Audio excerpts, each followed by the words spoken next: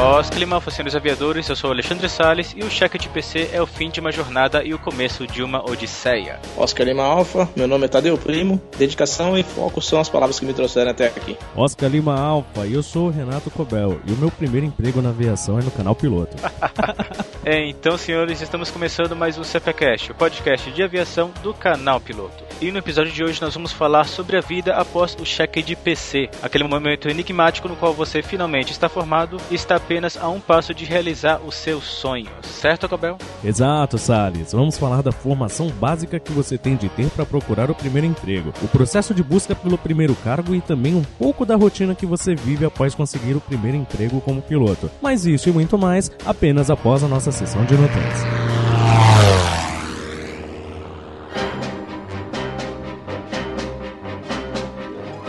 Então, senhores, vamos para mais uma leitura de notas do CPCast anterior. Pronto aí, Cobel? Opa, pronto pro táxi cópia. Então, senhor Cobel, aqui na parte do nosso recadinho da Bianchi, hoje iremos falar do lado positivo da troca de fornecedor. A Bianchi está trocando o fornecedor de suas camisetas t-shirt, aquelas normais, sem gola. Mas para dar espaço aos novos modelos, ela primeiro tem de queimar o estoque que ela já tem. E o que a Bianchi fez para ajudar o estoque a esvaziar, Cobel? As camisetas que antes custavam R$ 23,90, o que é barato para os padrões de hoje, agora estão por apenas R$ 14,90, mas só enquanto até durarem os estoques. E além disso, eu vou citar ainda mais um detalhe. A Bianchi só vai atualizar as fotos das camisetas t-shirt, como ela já atualizou as das camisetas polo, apenas após ela já receber as novas camisetas do fornecedor. Então hoje lá no site há apenas os ícones das camisetas. Mas se você quiser ver as camisetas reais, como a gente já citou em um dos CPCast anteriores, lá no Facebook da Bianchi, eles postam várias fotos da loja. E aí na postagem nós vamos linkar a foto que mostra justamente o mural com as camisetas para você poder ver todos os detalhes e tudo mais. E relacionando o canal Piloto com essa promoção, nós temos uma boa e uma má notícia. Para estabilizar, vamos começar com a má, Cobel. Qual que é? A má é que como a camiseta do canal Piloto é de um fornecedor diferente, mesmo estando na Bianchi, ela infelizmente não está na promoção. Mas apesar disso, vamos lembrar a todos que o canal Piloto poderá lhe ajudar mesmo assim com o nosso já citado cupom de desconto. E essa é a boa notícia. Como as camisetas estão super baratas para os padrões das lojas de internet, muita gente está comprando várias de uma vez. E nesse caso, o cupom de desconto do canal Piloto pode lhe garantir uma economia bem relevante. O cupom de desconto você pode pegar lá no canalpiloto.com.br/Bianchi. Em seguida vai lá na bianchi.com.br e seja feliz. Acesse e conheça.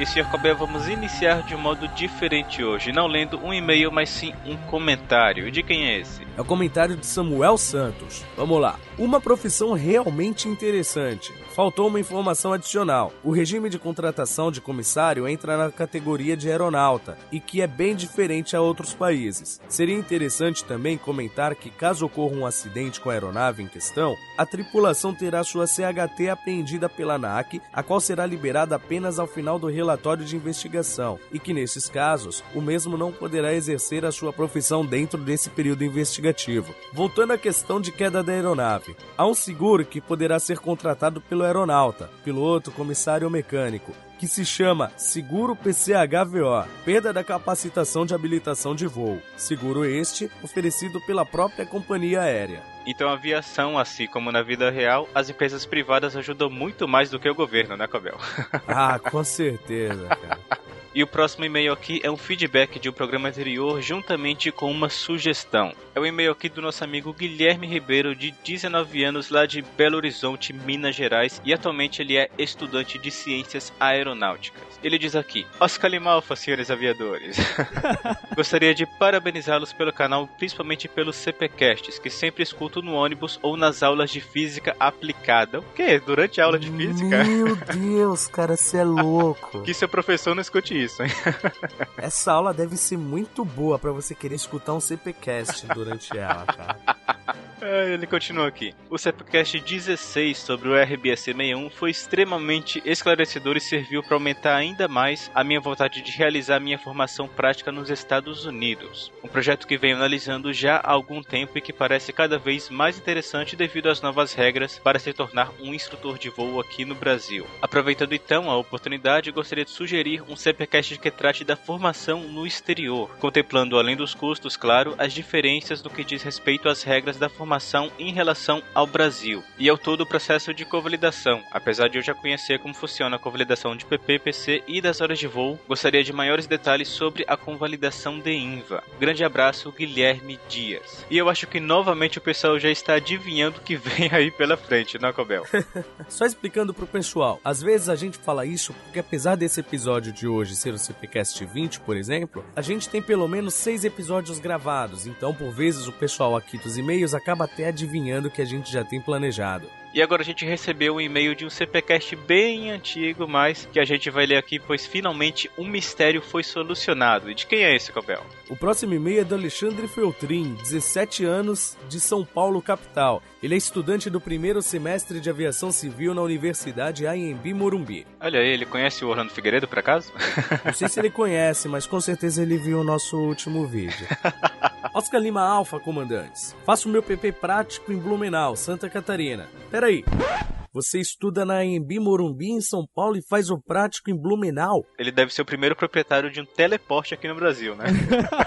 Cara, explica pra gente como você faz isso. Eu quero saber como você consegue estar em 2 lugares ao mesmo tempo. Porque até onde eu sei, não tem um recurso pra fazer a faculdade via internet pela AMB Morumbi, né? Ou tem? Bom, por favor, Alexandre Feltrin, esclareça isso nos comentários ou via e-mail, por favor. Por favor.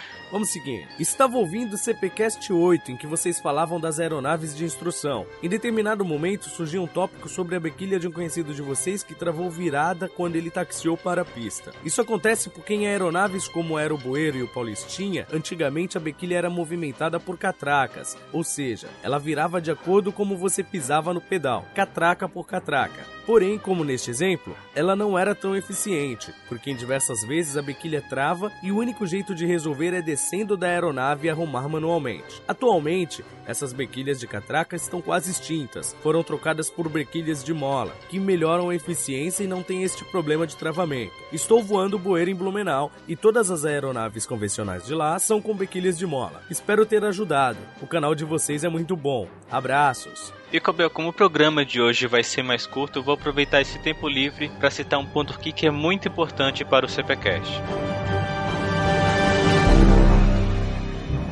Quem acessa o canal Piloto sabe que nós temos aqui vários tipos de conteúdo atualmente. Tem os vídeos no YouTube, tirinhas, colunas semanais e etc. Os vídeos gerais do YouTube que o pessoal manda, clipes e tal, é algo muito simples da gente mandar pro ar aqui no site. A gente apenas pega o link que a pessoa indica e posta ali em 20 segundos. As tirinhas, por sua vez, é algo que a gente faz em 15 minutos mais ou menos e tem os compartilhamentos ali no Facebook e tal. E as colunas estão aí com uma excelente audiência e feedback. Ou seja, o que eu tô tentando falar aqui é que todo o conteúdo do site está recebendo um feedback e divulgação apropriada, levando em conta o tempo que eles levam para serem produzidos. Mas, Sr. Cobel, eu creio que o CPCast pode crescer ainda mais do que ele está crescendo atualmente, porque, pessoal, nós temos de correr atrás de entrevistados, montar pauta, adaptar os nossos horários, investir em equipamentos de gravação e fazer a saga da edição. Às vezes, por exemplo, o Cobel aqui leva até 10 noites para editar o bruto de um único CPCast. E eu, como simplesmente não tenho nenhum tempo para editar mais esse conteúdo, eu simplesmente abro mão de uma noite de sono e passo a madrugada literalmente em claro para sonorizar e finalizar o episódio. Ou seja, é algo muitíssimo trabalhoso e é algo que nós fazemos com muita dedicação e qualidade, unicamente pensando em vocês, o nosso público. E pelo crescimento aqui nas estatísticas que a gente vê, dá para ver que vocês também estão gostando. Então, Sr. Cabel, depois desse discurso de político, o que vamos propor agora?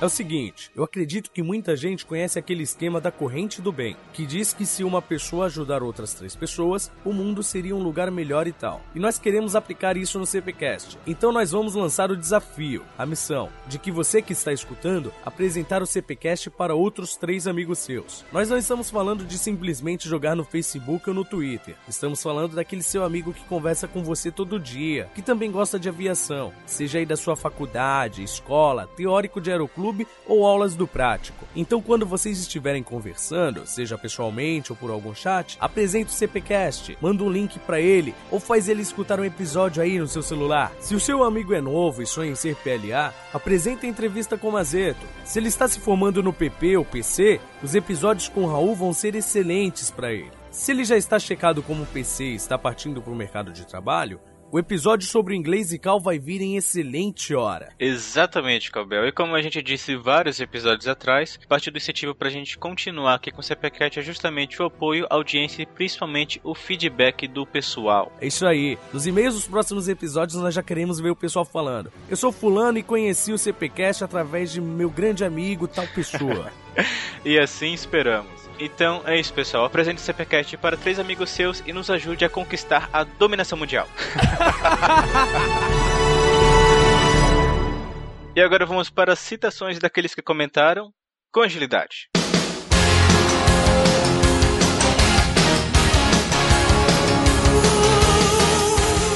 Então deixamos o nosso Oscar Limalfa Gabriel Lima, que disse que esse era o CPCast que faltava. Ao usuário que esqueceu de colocar o nome dele na hora de comentar. Mas que acha o trabalho das comissárias muito bonito. E elas também, é claro. Pertinho.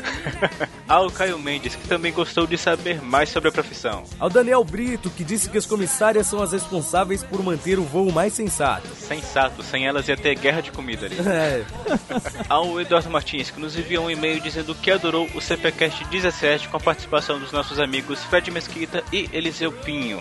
Ao Samuel Santos novamente, que após escutar os CPcasts mais recentes, resolveu escutar todos desde o começo e já está no CPcast 5. Olha aí, a maratona CPcast. Ao Atos Gabriel do Aerocast, que enviou um e-mail com seu nome, cidade, idade, ocupação, estado civil, sexo, CPF, CEP, RG, conta bancária e número do calçado apenas para mandar um abraço ao Cobel. Da próxima vez eu vou mandar um e-mail com a minha conta bancária pra ele me mandar mais do que um abraço. Essa novela tá longe de acabar. Ao Jonas Ramos, que disse que o canal Piloto como um todo está ajudando ele em muito durante a sua formação. E ao Fernando Rodrigues, que disse que sempre quis saber mais sobre a profissão de comissário, mas nunca soube onde procurar. Agora sabe. É isso aí, galera. Continue mandando seu feedback pra gente. Valeu! E, Sr. Cobel, se alguém quiser enviar um comentário sobre o episódio de hoje, qual é o e-mail do CPCast? cpcast@canalpiloto.com.br. E se o pessoal quiser nos seguir nas maravilhosas redes sociais, onde cantores publicam fotos pilotando aeronaves de linha aérea em voo, quais são os nossos endereços? Você tá falando do Bruce Dickinson, né? Temos o @canalpiloto no Twitter e no Facebook, o fb.com/canalpiloto. E se alguém quiser se padronizar no estilo do Canal Piloto, onde ela pode encontrar nossas camisetas, canecas e outros produtos? Basta ver os detalhes lá no canalpiloto.com.br/produtos. E sempre lembrando mais uma vez novamente que se você quiser baixar os episódios diretamente aí pro seu celular, iOS, Android e etc, o feed e tudo mais estarão aí na descrição do post. E agora que nós já estamos cientes dos notans, o que temos agora? CPcast episódio 20, primeiro emprego, táxi aéreo.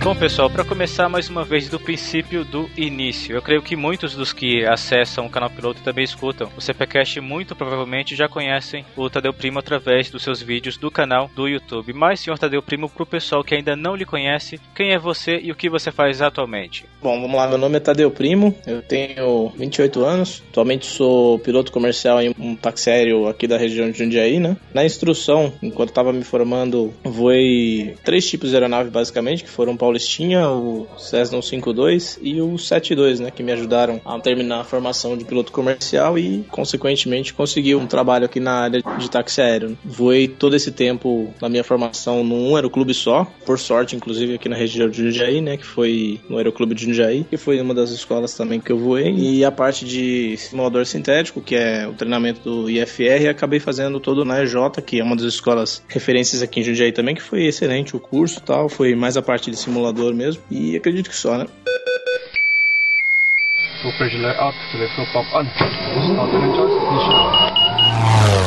Tadeu, sobre a sua formação básica, eu tenho algumas perguntinhas. Eu quero saber em quanto tempo você se formou, quanto você investiu na formação completa, se você fez mais algum curso depois de fazer o cheque de PC, se o seu multi foi incluído no PC ou só após o Mono IFR, e a presença ou falta do multi influenciou em algo na procura pelo cargo? Bom, na minha formação, eu levei aproximadamente 3 anos aí para me formar. Foi bastante tempo, mas teve uns contratempos no meio do caminho que acabaram prolongando um pouco mais minha formação. Eu comecei a voar em 2009, mais ou menos no meio do ano de 2009, que eu tô até com a minha CIV na mão aqui, que eu tava até vendo quando foi que eu comecei, né? Foram as primeiras horas de Paulistinha, que foram horas que demoraram bastante, inclusive, que foram as primeiras horas de PP, que eu acabava voando 2, 3 horas por mês devido à condição financeira. Então, realmente assim, no meio de 2009 que eu comecei aí nos Paulistinhas, e aí o que mais, assim, na formação após o cheque de PC, eu vi que o que ajudou bastante mesmo foi a questão de economia que eu tive com relação às horas em Paulistinha, porque eu voei praticamente todo o meu curso de PP e PC nesse avião. Só quando realmente foi necessário trocar pra fazer o voo IFR e tal, que aí assim a gente começou a voar um 5.2, mas eu cheguei a voar até o limite mesmo, todas as navegações, foi tudo feito realmente no Paulistinha. Então,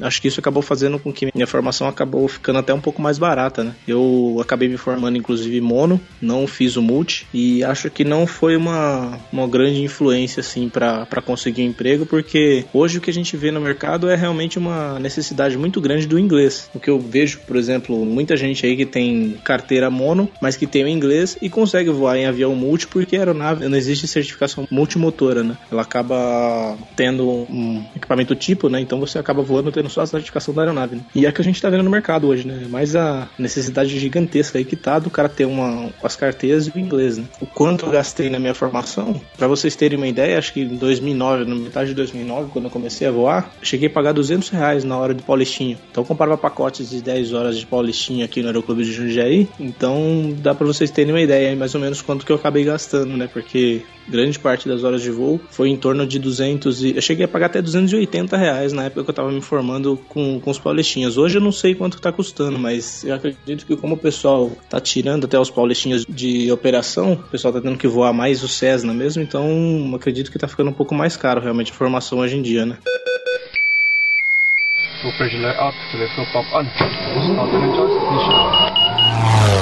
Agora aqui nesse bloco, Tadeu, vamos falar sobre os famosos penduricalhos do currículo, como diz o nosso amigo Ramarinho, que seria o JET, o ICAO de inglês, o PLA teórico e também a faculdade. Então eu gostaria de saber, na sua formação, antes de você se candidatar ao seu primeiro cargo, qual desses que você de fato fez e dos que você não fez, o que motivou você a não fazer esses e também a fazer os que você priorizou ali na sua formação?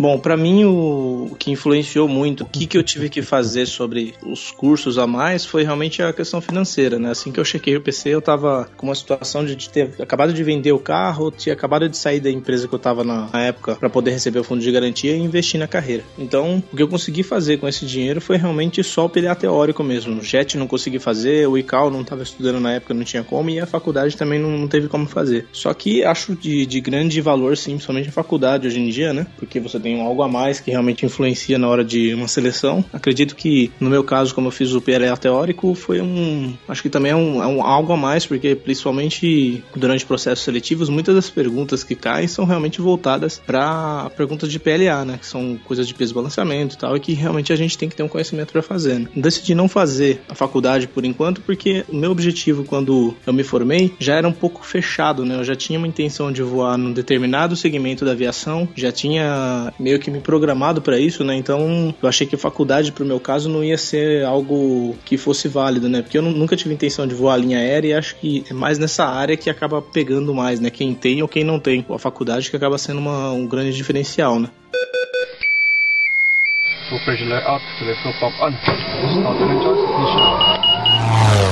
Tadeu, como que funciona a busca pelo primeiro emprego? O seu emprego atual era o primeiro que você tinha em mente? Como que você fez? Foi só inscrição no site da empresa, contato interno, alguém que indicou? Quanto tempo você demorou para ser contratado e como funcionou o processo de seleção? Teve entrevista, voo de ambientação? No meu caso, foi até interessante que eu fiz assim, né? Acho que como a maioria das pessoas que acabam se formando, entra no site da ANAC, pega aquela lista de aeroclubes que tem no Brasil todo e começa a mandar e-mail, currículo pra todo mundo, entra em site das companhias, das táxis aéreos, todo mundo acho que faz isso, né? Isso é, pelo que eu sei, todo mundo que se forma como piloto acaba fazendo isso daí. Eu devo ter distribuído, cara, eu lembro que eu levava na minha caixa do Hotmail, assim, tinha de e-mails enviados umas 4, 5 páginas, dava quase 300 currículos enviados na semana, assim. Foi uma correria monstra, assim, mandando pra vários táxis aéreos do Brasil inteiro. Não obtive resposta de muitos, não. Eram poucos que falavam que ia direcionar pro pessoal do setor correto e tal, mas não teve nenhuma coisa, assim, que realmente rendeu frutos. Na empresa atual que eu tinha já alguns conhecidos lá, por ser de Jundiaí a empresa, né, e eu morava aqui, que já voavam na companhia, e eu mandava currículo na mão dessas pessoas, né. O pessoal sempre falava, quando for ter seleção, a gente já coloca o seu currículo na fila lá também e tal, né. Felizmente foi a chave do negócio aí, foi o pessoal que indicou mesmo, que acabou colocando meu currículo na fila de seleção e a gente conseguiu fazer a prova para o processo seletivo e tal, né? Então assim que eu me formei em fevereiro de 2012, eu não demorei nem praticamente 6 meses para já ficar sabendo de um processo seletivo que estava rolando nessa empresa aqui de Jundiaí. Graças a Deus eu acabei sendo selecionado para fazer a prova lá, né? Um dos fatores que eles precisavam era pessoas que morassem na região mesmo, porque ia ficar sediado na base de Jundiaí, então acho que foi também uma das coisas que acabou ajudando no processo pro meu caso, né? O processo seletivo foi bastante complicado, inclusive o pessoal dessa empresa até comenta que gente que vem da TAM, faz processo seletivo na TAM, por exemplo, dizem que a prova não é tão difícil quanto esse táxi aéreo aqui, que realmente eles filtram muito bem mesmo, principalmente coisas de doutrinamento básico aeronáutico, que é teoria de voo, regulamentos e conhecimentos técnicos de aeronaves e principalmente material de PLA. A prova é muito pesada com relação a isso. Meteorologia também, tem umas questões bem complicadinhas. A navegação até achei fácil, eles dão uma prova de navegação, é uma prova de PC meio PLA junto, né? A prova de navegação foi até um pouco tranquila, não exigiu tantos cálculos, mas é realmente uma prova de PC como a gente faz na ANAC, entendeu? Então realmente tem que estar bem preparado, foi uma oportunidade que eu tive aí que me indicaram para fazer a prova, mas realmente tem que estar muito bem preparado, porque não foi fácil de fazer não. Inclusive algumas perguntas até em inglês, né? A interpretação em inglês que não foi fácil, essa daí eu confesso que foi bem difícil para fazer, mas também deu tudo certo lá.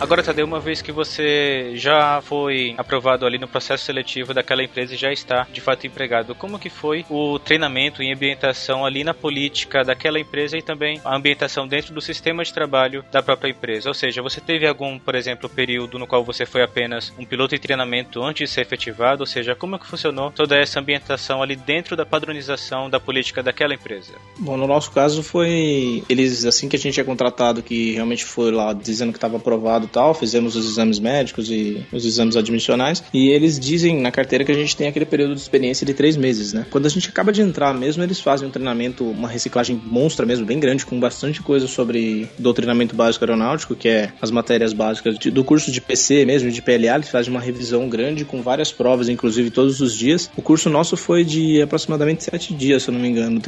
Foi uma semana inteira e depois teve mais 2 dias, porque teve inclusão de materiais perigosos que a gente transporta e uma série de outros treinamentos com relação a emergências, né, e ground school da aeronave em si também, né, do Caravan que a gente opera, né, o Charlie 208. A empresa também fez toda a apresentação do MGO, né, de como que é o processo de trabalho da gente lá, sobre todas as especificações operativas que a gente tem perante a ANAC, então mostrou pra gente como funciona toda a organização da empresa e dentro desse período de um mês a gente acabou nem vendo a aeronave, sabe, a última coisa que a gente fez foi realmente ir no Caravan, que foi quando a gente estava treinando emergências e treinamento de checklists e tal, que aí eles foram até o avião e falaram assim, agora vocês ficam à vontade, entra na aeronave, vamos ver o que vocês têm de dúvida, porque até então a gente estava com o manual da aeronave, fazendo toda a leitura dos sistemas do avião, mas sem conhecer o avião em si, né? Aí foi no último dia, realmente foi até um dia até interessante, né, que a gente fica até que nem criança, né, você entra no avião a primeira vez e você fala, nossa, agora sim que eu tô entendendo, pra que serve isso, pra que serve aquilo, né, super legal, foi super interessante, isso daí foi realmente uma semana bem puxada de treinamento, mas que no final acabou valendo muito a pena.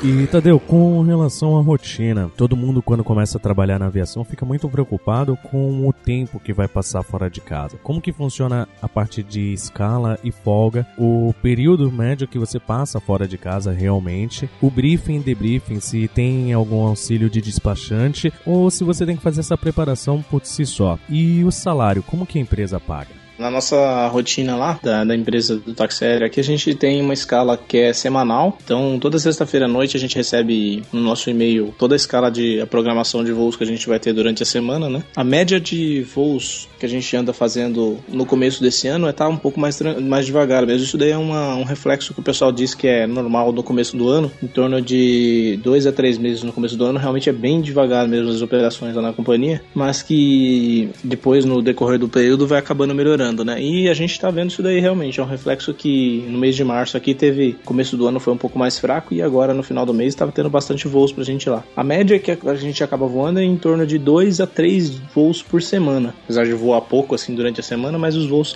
acaba tendo jornadas bem cheias, né? Acaba voando em torno de 6 a 7 horas por dia, né? Então, como a empresa é bem dividida com relação às bases, a gente tem várias bases em várias localidades do país, a base de Jundiaí pelo menos é uma das que voam menos, né? A gente tem poucos voos que são de rotas fixas, né? Então acaba sendo assim, de acordo com a quantidade de carga que chega no local, que a gente acaba tendo que fazer os voos. Então o período que a gente acaba ficando em casa é bem grande, relativamente bom assim com relação ao salário que a gente recebe. A gente trabalha bem, mas também fica bastante em casa, você tem bastante tempo para fazer diversas coisas, inclusive estudar. Então é uma coisa bem legal mesmo para estar trabalhando aqui em Jundiaí. A gente não tem nenhum auxílio com relação ao planejamento de voos e o planejamento completo, né, de meteorologia, NOTAMs e de combustível. Então isso daí realmente é feito pelos pilotos e copilotos, a gente mesmo que trabalha com isso daí, né? A gente recebe a programação do avião que a gente vai voar e cuida de tudo isso daí, né? Cuida de toda a documentação e também dos briefings aí, né? Nosso salário lá, a companhia paga mensalmente um salário fixo e a gente é comissionado por voos que a gente realiza. Então assim, a gente recebe diárias, né? Vamos supor, se a gente faz um voo durante a semana, a gente tá na escala, né? Programação da escala 3 vezes na semana. Se a gente voa durante a semana 2 vezes, essa terceira vez que a gente não voa, a gente também recebe uma diária. Então, assim, é de acordo com a escala mesmo que a gente recebe um adicional que é para alimentação, despesas de telefonia, despesas de transporte também, que eles pagam combustível pra gente deslocar de casa até a empresa. Então, realmente, um negócio bem justo mesmo, a remuneração é bem legal, assim. Você falou que você recebe uma comissão, um valor aí por dia na escala, mas esse daí é uma parte relacionada a como se fosse um reembolso das suas despesas adiantado, né? Um valor que você recebe para as despesas, ou você tem um outro valor porque você está escalado para trabalhar naquele dia?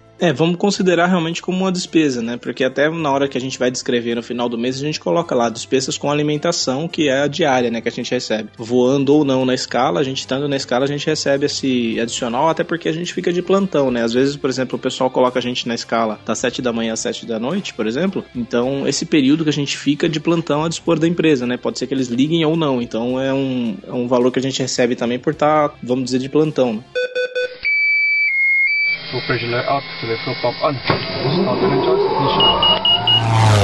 E Tadeu, como que funciona a evolução dentro da empresa? Depois de que você está empregado, você normalmente tem um plano de carreira. Então, existem promoções, por exemplo, para o cargo de comandante ou para outras aeronaves. Tem curso de reciclagem de tempos em tempos e é necessário algum curso ou certificado para você evoluir dentro da empresa? Eles exigem alguma espécie de curso ou certificação para você poder receber essas promoções? Então, para o cargo de comandante, eles realmente não exigem que a pessoa tenha nem ICAO, nem Jet Training, nem nada. Realmente é só entre os próprios comandantes da empresa. Se eles veem que a pessoa é apta e capaz de estar assumindo o posto de comandante, ele com certeza vai ser promovido. Isso é uma das coisas que realmente assim, a empresa faz com que a gente trabalhe certinho, faz com que a gente estude bem para estar fazendo sempre o melhor, porque a gente sabe que isso é muito bem avaliado nos próprios voos, né? A empresa tem uma política legal, inclusive, de durante o voo, o comandante faz uma perna, o copiloto faz outra. Então, se a gente faz, por exemplo, um Jundiaí-Curitiba várias vezes durante o dia, cada cada uma das pernas a gente vai dividindo. Então, assim, a gente acaba pegando uma experiência muito boa, porque você tá sempre operando a aeronave, né? Queira ou não, você tá sempre no comando da mesma. E o comandante, obviamente, vai estar sempre te avaliando. Então, isso, com o passar do tempo, é um dos grandes fatores que fazem com que, abrindo uma vaga de comandante, por exemplo, uma das coisas de fator de promoção é realmente falar assim, não, o cara é apto, o cara toma decisões corretas, o cara tem julgamento bom. Então, acho que isso seria o julgamento necessário, né? Que o comandante teria para saber se a pessoa tá apta ou não para assumir a vaga de comandante, né? A empresa também promove alguns cursos de reciclagem, principalmente quando tem alguma novidade sobre RBAC, principalmente que nem agora que a gente recebeu esses tempos atrás, treinamento sobre RNAV, GNSS. Então, sempre que tem alguma novidade de tecnologias e implementações que a empresa vai receber, a gente recebe treinamento. E a gente tem uma reciclagem também, que é sobre todas as matérias que a gente vê quando a gente entra, tanto de ground school do próprio avião, quanto para as coisas básicas aeronáuticas também, né? Teoria de voo, regulamentos, a gente está sempre estudando também. Isso daí é uma coisa que a empresa deixa sempre os colaboradores mantendo o estudo, que eles estão sempre reciclando a gente, sim.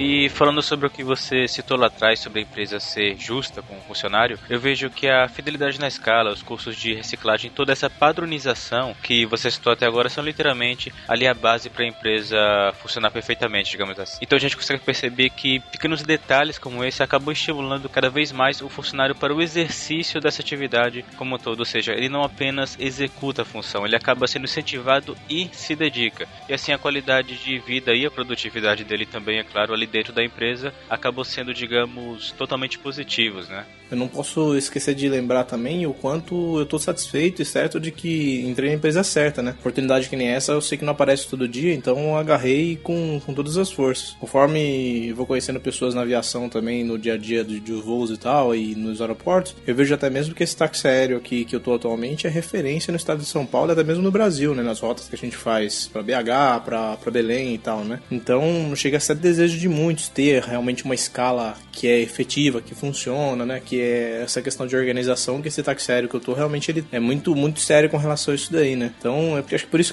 que eu ando até me dedicando muito, porque estudando, né? Sempre aprendendo muito mais com os comandantes que têm muita experiência pra passar pra gente, mas é realmente assim, o objetivo meu é se dedicar cada vez mais pra tentar as promoções e tal, porque eu sei que um dia a gente chega lá, né? Tem que ter esperança que a gente chega lá, sim.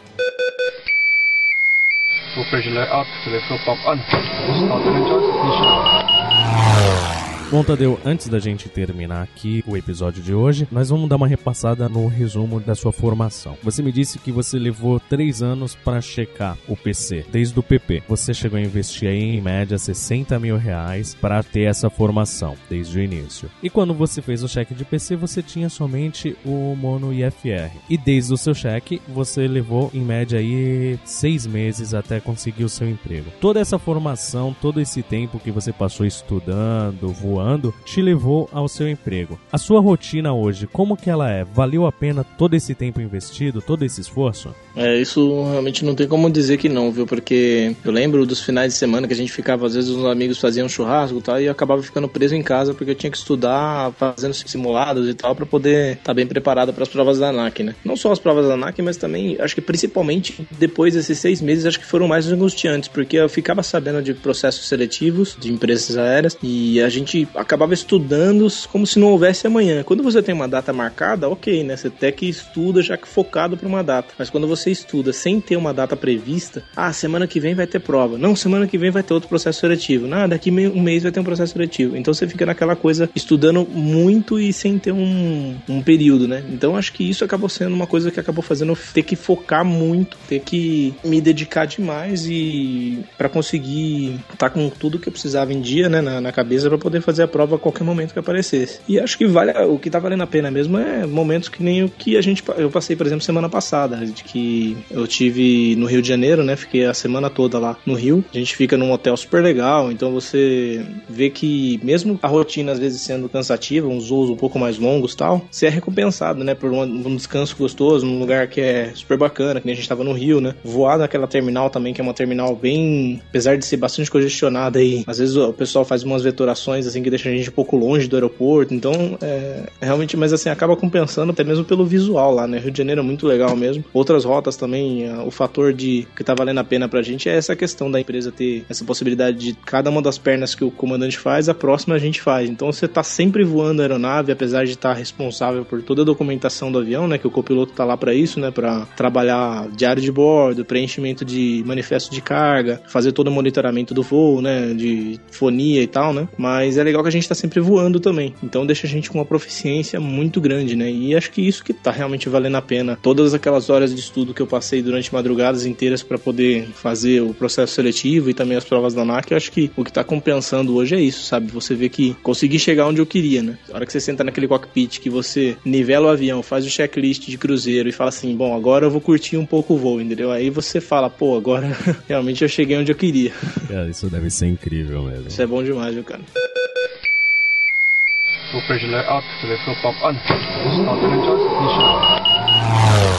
E agora, para encerrar com chave de ouro, Tadeu, levando em conta todos esses detalhes que nós citamos nessa quase uma hora de conversa, onde citamos fatores como profissionalismo, perseverança e principalmente dedicação. Então, baseado nisso tudo, que conselho você pode dar para o pessoal que está perto do cheque de PC na hora que eles forem procurar o primeiro cargo na aviação? Bom, acho que a minha dica fica mais pro pessoal fazer, que nem eu fiz também, né, de mandar currículo para vários táxis aéreos, né, naquela lista que a ANAC disponibiliza de táxis aéreos cadastrados no Brasil. Isso, apesar de não ajudar, mas pelo menos você já dá cara a bater para uma oportunidade que pode aparecer assim no mercado, né. Mas, infelizmente, é o que acontece, né, a gente precisa da indicação. Hoje em dia, principalmente nesse mercado que é o que eu tô hoje, que é o de táxi aéreo, de uma aviação mais regional, ainda a indicação é um fator que vale muito realmente, só que não é bem assim, né, achar que porque você conhece uma pessoa na aviação, que você vai dar o currículo na mão dela e vai falar assim, leva o currículo pra mim lá na empresa. Não é bem assim, né? A gente sabe que não é só a proeficiência que conta, mas é muito da questão do caráter, né? Quais são os objetivos dessa pessoa que você tá indicando lá na empresa, entendeu? Então, vale muito assim, às vezes a pessoa tem intenção de voar em linha aérea, é difícil eu chegar com o currículo dessa pessoa e entregar lá no táxi aéreo falando assim, não, indica essa pessoa assim, que essa pessoa ela vai ficar na empresa, vai ser promovida, não sei o quê. Às vezes a pessoa tá lá só pra juntar a hora de voo e pra poder ir para uma linha aérea. E isso realmente vai acabar sendo até uma coisa ruim para quem indicou, né? Porque indicou uma pessoa que a empresa gastou